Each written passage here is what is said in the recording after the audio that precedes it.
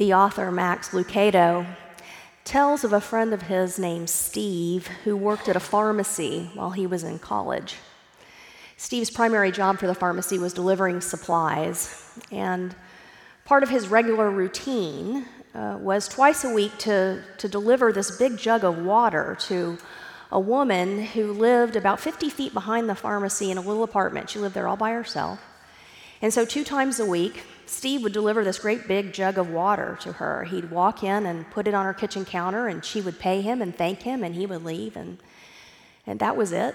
Same routine, week after week. But after a while, Steve became sort of puzzled by this, because he found out that the woman had had the city water turned off to her apartment. She was depending upon this water that Steve was delivering to her twice a week for all of her needs, for drinking, for washing, for bathing. And Steve just didn't understand this. He knew this woman was on a fixed income. He at first could not figure out why she would choose to have the city water turned off when it would be so much cheaper for her to receive municipal water rather than to pay for water to be delivered to her apartment twice a week. Friends, can you guess why the woman was willing to pay for water to be delivered to her apartment by Steve twice a week? I bet you already know. You see, the city would send water to her, yes, but the city would not send a person. Steve's visits were the reason that this woman was willing to pay for water delivery twice a week. The reality is that all human beings have a deep, deep need for connection, for relationship. This need is so fundamental to us, so basic, that it's like our need to eat or drink or sleep. If we do not have relationship, if we do not have connection, we can't be whole, healthy people. And why is this? Because we were created that way. Our relational God created us for relationship with God and with one another. Do you remember in the creation story in Genesis chapter 2, how God looked and saw that it was not good for Adam to be alone? So in response, God created a partner for Adam, someone to be connected to, someone to be in relationship with. You know, towards the end of her life, my grandmother was in a nursing home. And one day I got to talking to one of the administrators there, and she told me that it seemed to her that people in the nursing home who received very few visitors died faster than those who were regularly visited by family and friends. Friends, there's just something about us when we are starved for connection, when we are starved for relationship. It hurts us. It hurts us body, mind, and spirit. And yet, sociologists tell us that today people are more disconnected than ever. This was true even before this pandemic, which is causing us to have to practice this social distancing, which I know is so very hard. But even before that, we on a global scale had an epidemic going, and it was an epidemic of loneliness. So many people in society today live these isolated lives. We don't know our neighbors. We don't have soul friends. We don't have deep, deep connections. We don't have a support system, many of us. And this is so serious that the United Kingdom, back in 2018, appointed their very first minister of loneliness. Did you know that? That is a government position in the UK. I urge you to look it up online. It's fascinating and sad at the same time. You see, they did studies there and found that more than 9 million people in the United Kingdom identified themselves as lonely, as disconnected, as isolated, and this minister of loneliness is charged with creating programs to try to reduce the number of people who feel that way, not only because it's bad for us socially, but because they recognize that it's very bad for us health-wise to be alone like that. Here in the U.S., well, I've got a really good friend who's a Christian counselor, and she tells me that many of her clients, deep down, have a significant issue with loneliness, that it is part of the reason they have struggles with their mental health. And in fact, my friend says that she sees some people who have tried very hard to use things like Facebook and Snapchat and other online programs to connect with people, but they do this just by watching, you know? They try to approach relationship as if they can just watch people on Facebook or watch people's stories on Snapchat, watch people on Instagram.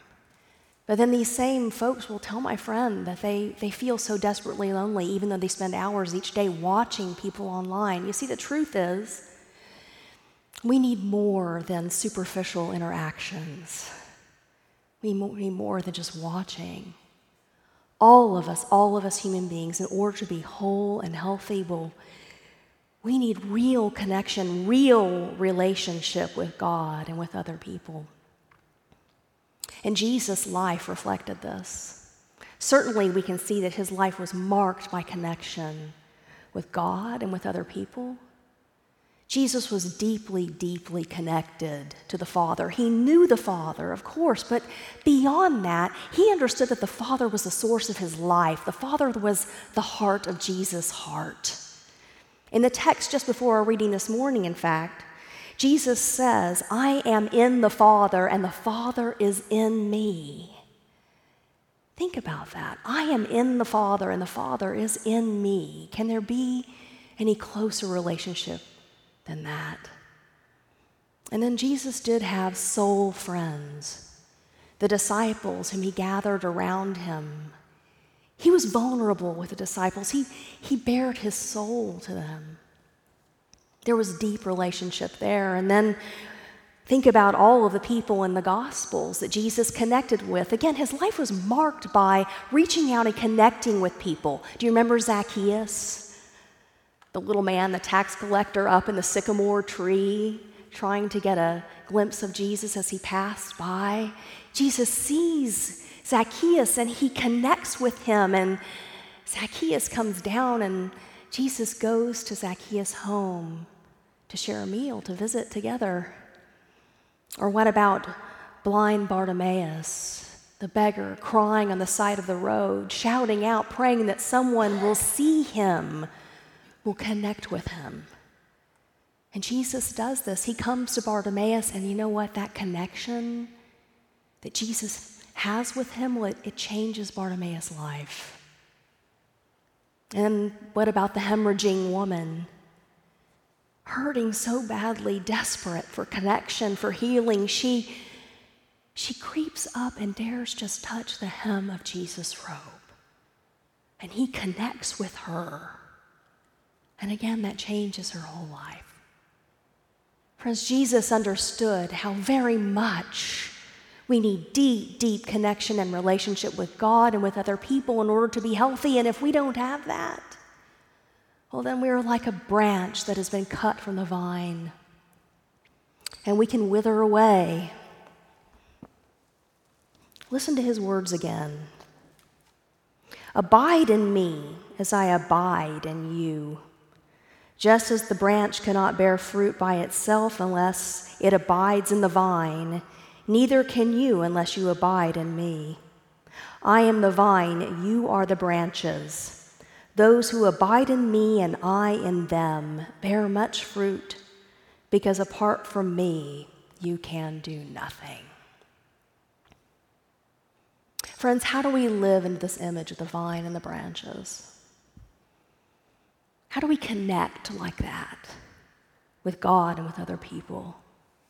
You know, that life-giving love, that life-giving grace. Well, first and foremost, of course, we need to connect with God, and that means knowing God personally, which is very different from just knowing things about God.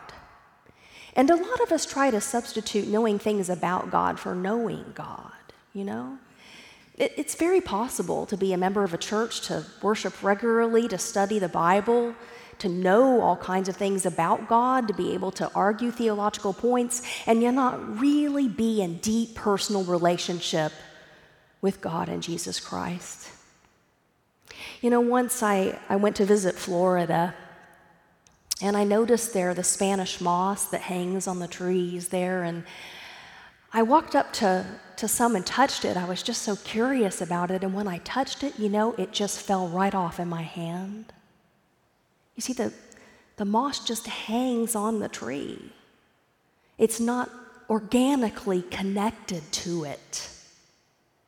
Friends, we are called to have a deep organic relationship with God and Jesus Christ, to really know Him personally. And let me tell you, there is no relationship in this world that can substitute for that one.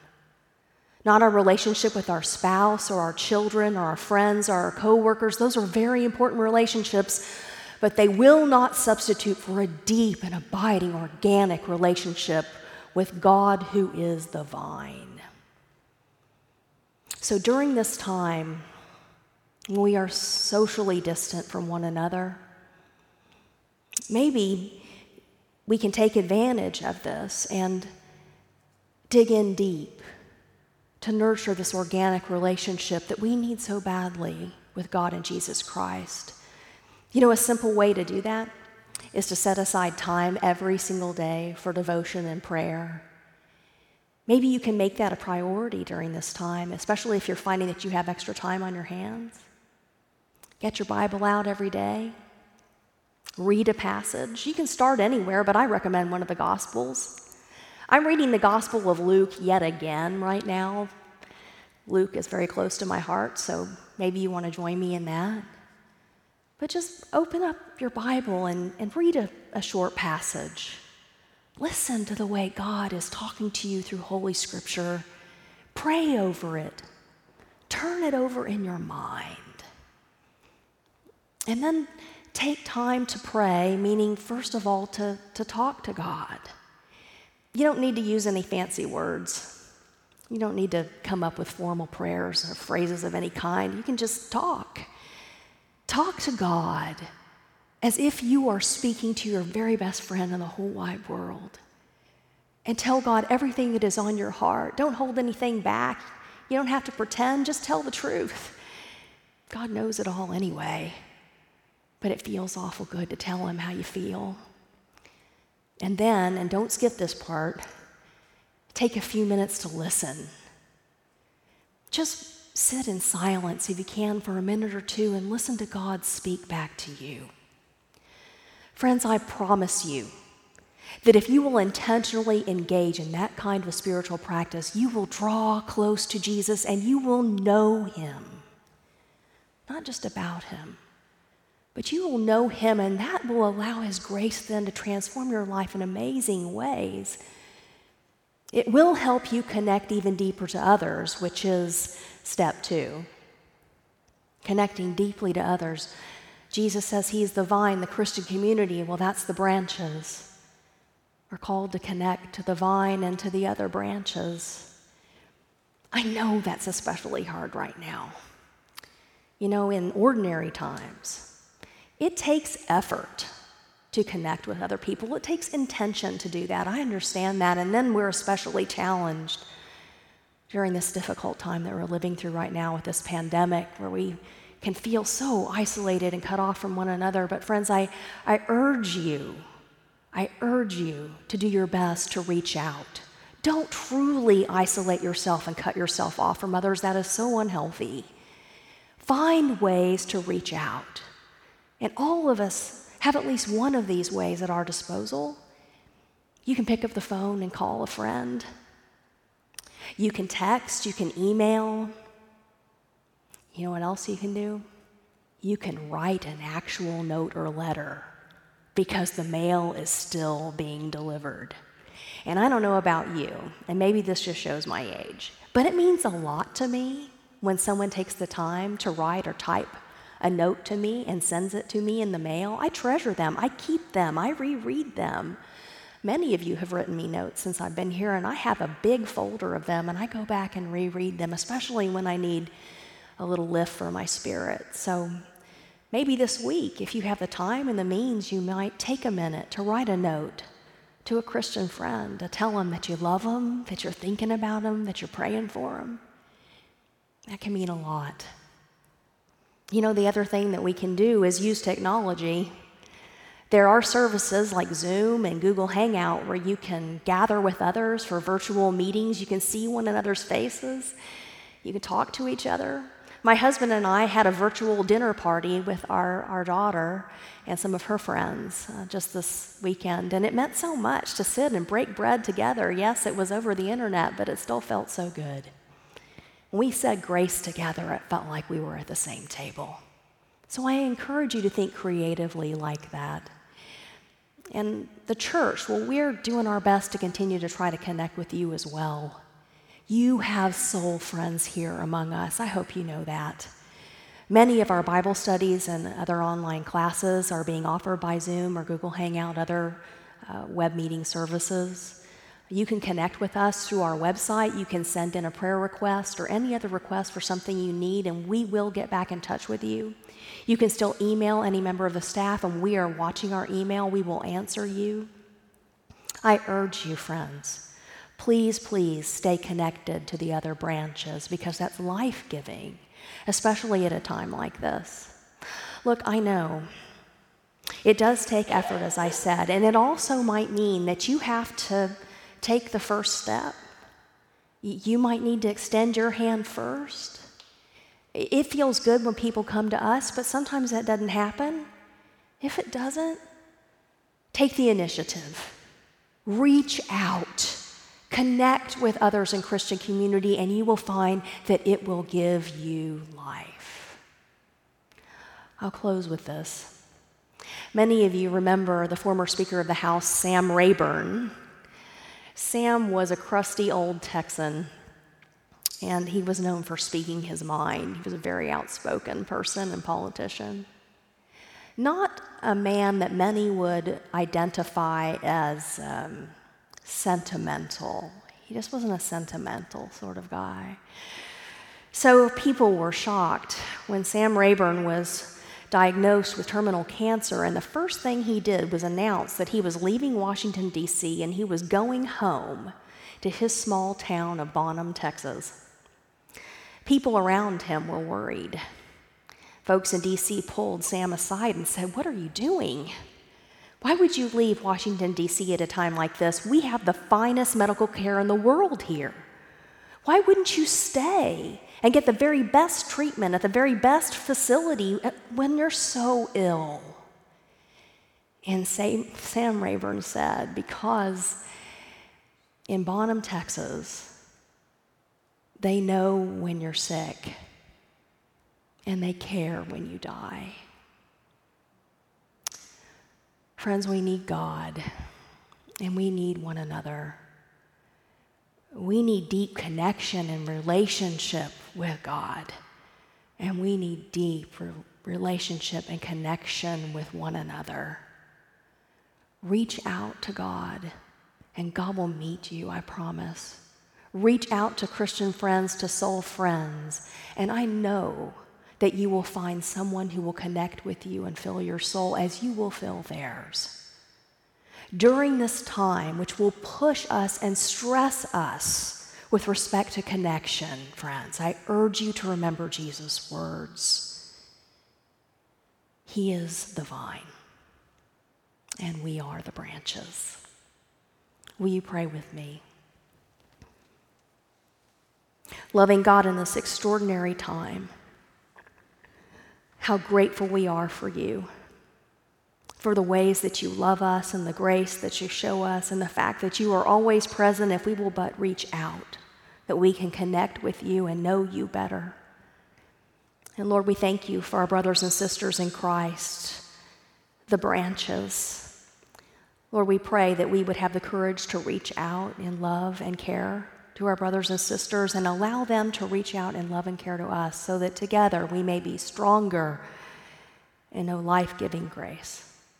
It's in Christ's name that we pray. Amen.